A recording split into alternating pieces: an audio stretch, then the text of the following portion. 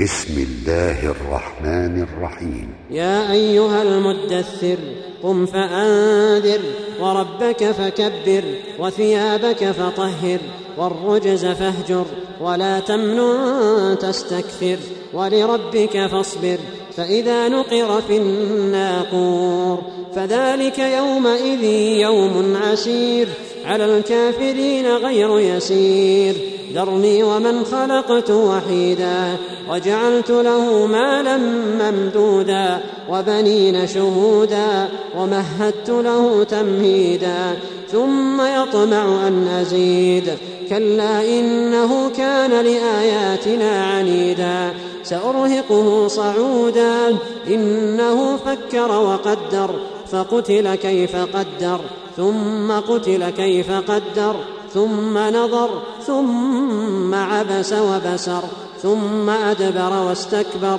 فقال إن هذا إلا سحر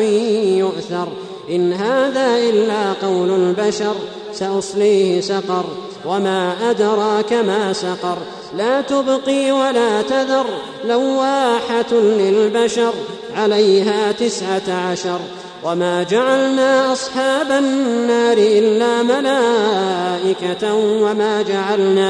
وما جعلنا عدتهم إلا فتنة للذين كفروا ليستيقن الذين أوتوا الكتاب ويزداد الذين آمنوا إيمانا ولا يرتاب الذين أوتوا الكتاب والمؤمنون وليقول الذين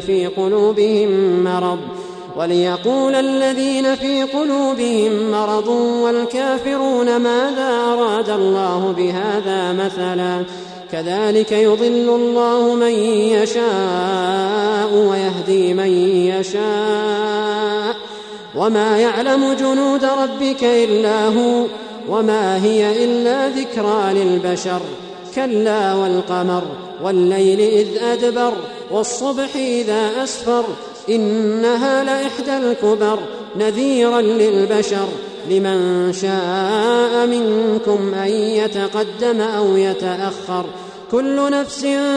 بما كسبت رهينة إلا أصحاب اليمين في جنات يتساءلون عن المجرمين ما سلككم في سقر قالوا لم نك من المصلين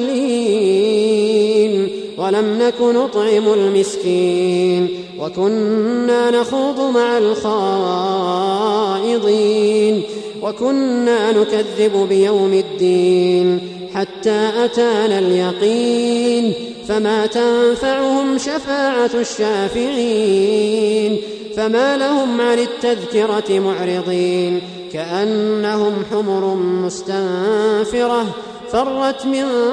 قسورة بل يريد كل امرئ منهم أن يؤتى صحفا منشرة كلا بل لا يخافون الآخرة كلا إنه تذكرة فمن شاء ذكره وما يذكرون إلا أن يشاء الله هو أهل التقوى وأهل المغفرة.